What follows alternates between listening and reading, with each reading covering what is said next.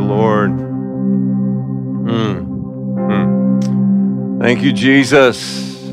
Thank you, Jesus. Lord, we love your presence. We're thankful today for your love. We thank you for the cross. And Lord, today we celebrate the empty tomb, your victory over sin and death, and your invitation to all of us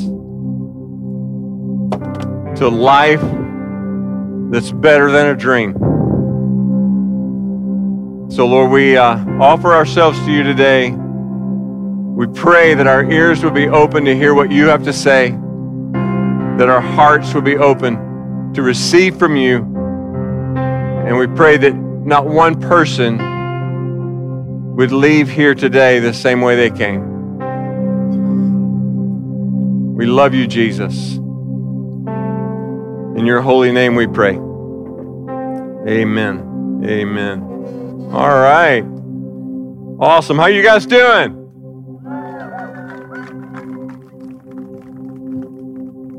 We prayed and prayed for a good day weather-wise, and this was the best we could do, so I hope you're okay with it. Awesome. Find a seat somewhere. We're going to do an offertory prayer and then jump into our message for this morning. If you want to give today, we have baskets on, I think, each side, and then you see these in the front, and then there's one also in the back. And then also you can text to give RS 77977, correct? Give RS 77977. Lord Jesus, thank you for the way that you give so generously to us. You've given everything. And Lord, anything that we can give is just a small token of our heart for you. And so we give today, and we pray that you would take our gifts and that you would multiply them and use them for your kingdom. That everything we give would be used in a way that would honor you. In Jesus' name, amen. I'm going to read today from Luke chapter 24. On the first day of the week, very early in the morning, the women took the spices they had prepared and went to the tomb. They found the stone rolled away from the tomb, but when they entered, they did not find the body of the Lord Jesus. While they were wondering about this, suddenly two men in clothes that gleamed like lightning stood beside them. In their fright, the women bowed down with their faces to the ground. But the men said to them, "Why do you look for the living among the dead? He is not here, he has risen. Remember how he told you while he was still with you in Galilee, the Son of Man must be delivered into the hands of sinful men, be crucified, and on the third day be raised again." Then they remembered his words. When they came back from the tomb, they told all these things to the 11 and to all the others. It was Mary Magdalene, Joanna, Mary the mother of James, and the others with them who told this to the apostles. But they did not believe the women because their words seemed to them like nonsense. Peter, however, got up and ran to the tomb, bending over. He saw the strips of linen lying by themselves, and he went away, wondering to himself what had happened. The disciples had a dream. They had a dream of what the Messiah would be like and what kind of kingdom the Messiah would bring. The problem with their dream is the problem that we all have usually with our dreams. The disciples' dream was too small. It was too small. They had an idea of an earthly kingdom, but Jesus came to establish a heavenly kingdom that would never end. Many of us have dreams for our lives. Sometimes we temper our dreams because, we want to just lower our expectations because we're afraid of being disappointed. And the truth is, we're just like the disciples.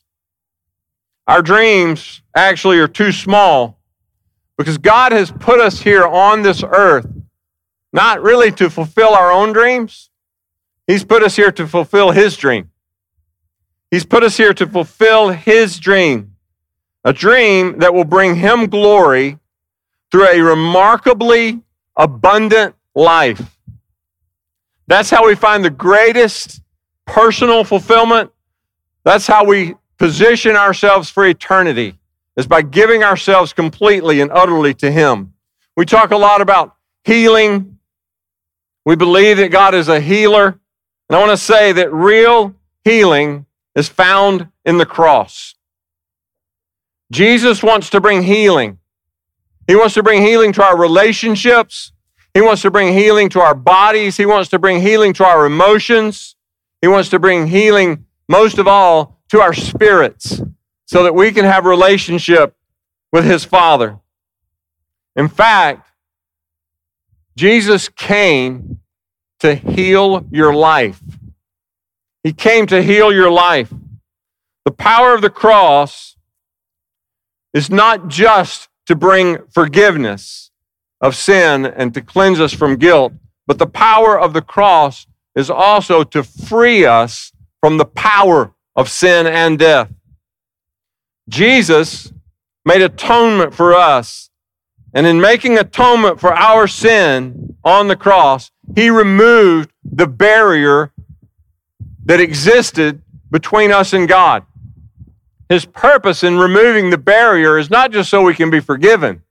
His purpose in removing the barrier is so that we can enter into a vital, life-giving, intimate relationship with God through His Son. There is a life that is possible to us through the cross.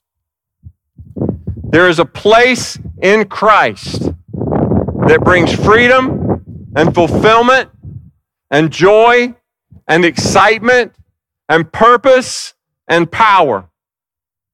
It's what Jesus had in mind when He said, I came that you might have life and that you might have it to the full. You can't earn it. You can't learn it. You'll never deserve it. You can't learn it or win it. But you can have it, and you can have it fully if you'll take it. There are 4 words in the Greek that are translated life. One of them means a manner of life. One of them means human life. And one of them actually just means behavior or a way of life. But the Greek word for the life that Jesus brings is Zoe. And Zoe actually means the life of God. The life of God. Zoe is not just eternal life in the sense of time. It is actually a quality of life as God has it. Zoe is not a way of life. It's not a style of life. Zoe is life itself. When Jesus says, I came that you might have life, He's not saying, I came that you could fix your life. What Jesus is saying, I came that you could have His life. He wants to put Zoe, the life of God, inside of you. That's why Paul says in Colossians that the mystery of the gospel is Christ in us. Colossians 3:4 says that Christ is our life. The life that He brings to us is His life. So many of us settle for less than that. We think that Jesus came and died on a cross just to maybe fix our life a little bit. That is a shallow dream. The dream of God is to put His life in you and to put His life in me. We're not called to copy Jesus. We're not called to imitate Jesus. We're called to offer our life to Him and receive in exchange His life in us. He wants to place His life in us. We're made for that. The reason that we desire purpose and fulfillment, the reason that we want to have dreams bigger than the ones we actually have, is because that's the very thing we were created for. We were created for life in God. The problem for most of us is that we settle for less than that. We look to have our dreams fulfilled in other ways by other things. The majority of the world settles for something less than God has offered. The sad truth is that much of the church settles for less than God has offered.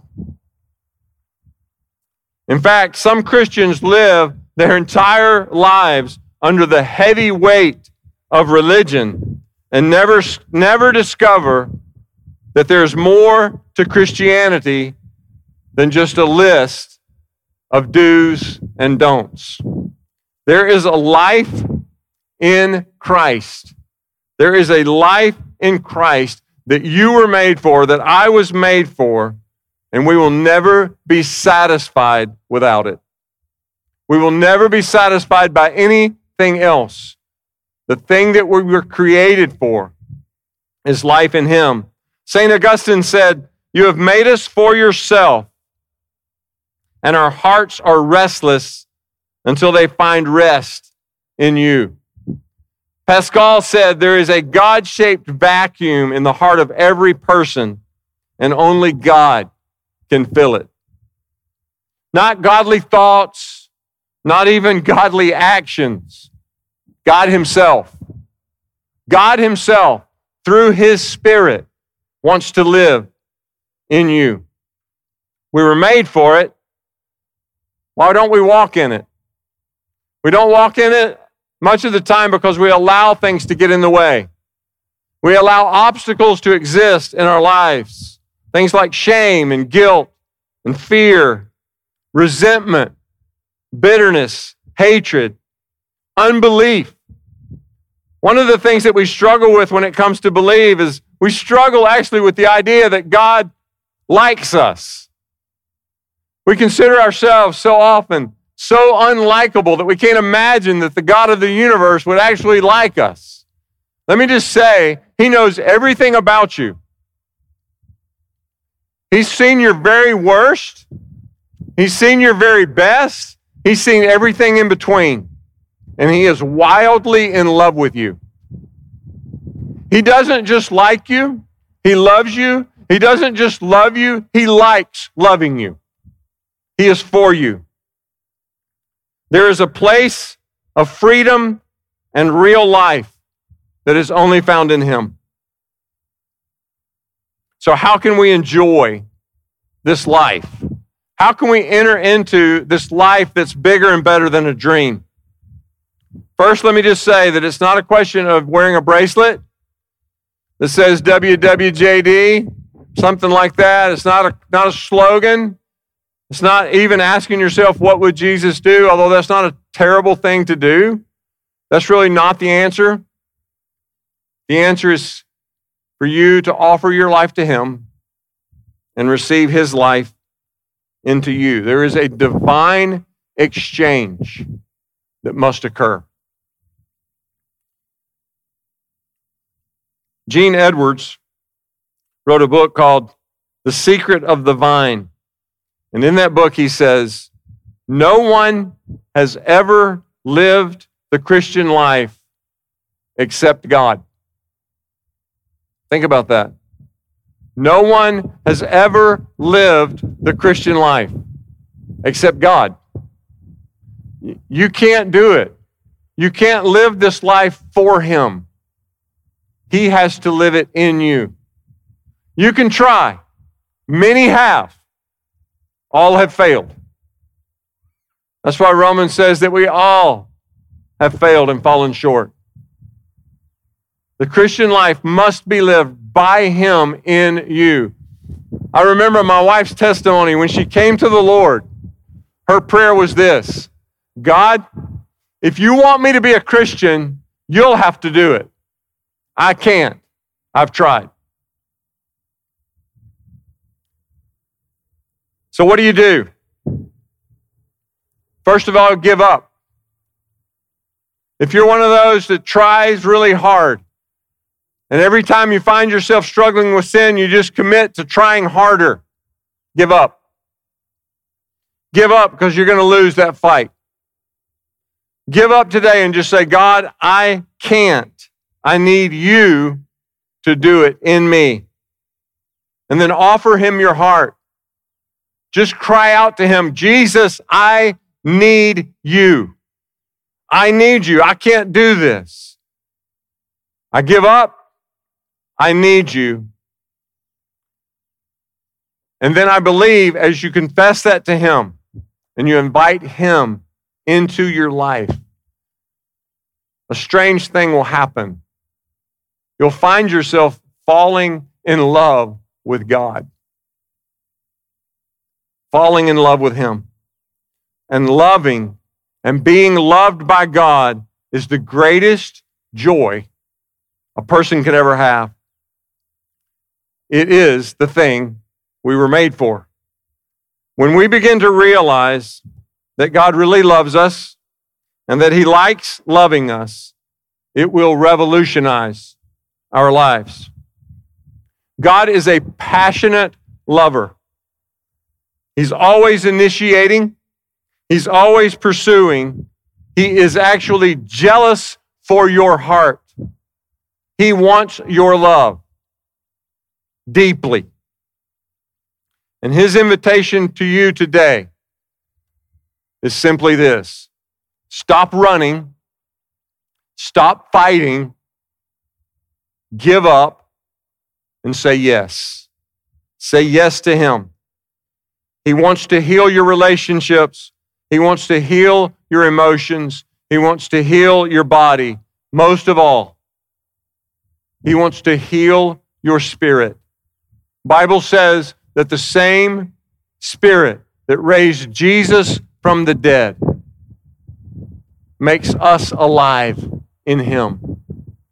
He wants to come into your life today and bring you into a level of life that you've never known before. It's what you were made for. It's the dream of his heart for you. Now let's pray.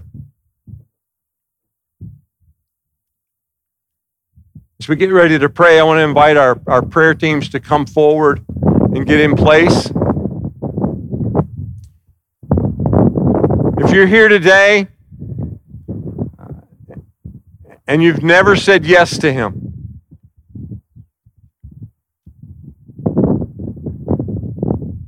and you feel that the desire of your heart today is just to give up and to say yes, to say, God, here's my life. I want your life in me. If that's the desire of your heart today, I want you to just pray this prayer with me as I pray it. Make it your own. Jesus, I give up. I give up. I can't do it. I need you. I want you in my life. I want you to be my life. I repent today of my sins. I put my faith in you. Save me, Lord. Thank you, Jesus. Thank you for hearing my prayer. If you're here today and you know there have been times in your life where you've trusted in Jesus, but maybe you've wandered away, and you'd have to say that today you're not as close to him as you want to be or as close as he wants you to be. I want you to pray this with me. Dear Jesus, I feel like I've drifted away. I want to be close again. I want to be close again. Bring me back to you. Bring me back to you, Jesus. I need you. I need you to be the Lord of my life. Thank you, Jesus. Thank you, Lord. In Jesus' name. We have several teams up here who would love to pray for you. As you'll notice, some of them have on masks and some of them don't, and that's just for your comfort. If you want to be prayed for by someone with a mask on, obviously you can tell which ones do and which ones don't. So pick your choice. But we do invite you to pray. We're going to take a few minutes to just worship and invite people that need prayer or want prayer to come. Especially if you prayed one of those two prayers with me a moment ago. Strongly encourage you to come and let one of these teams pray with you concerning that. But also, if you have any other need, physical, relational, emotional, spiritual, whatever, we'd love to pray for you today. In a few minutes, after we've prayed, I'll come back up and make some other announcements about the rest of the day.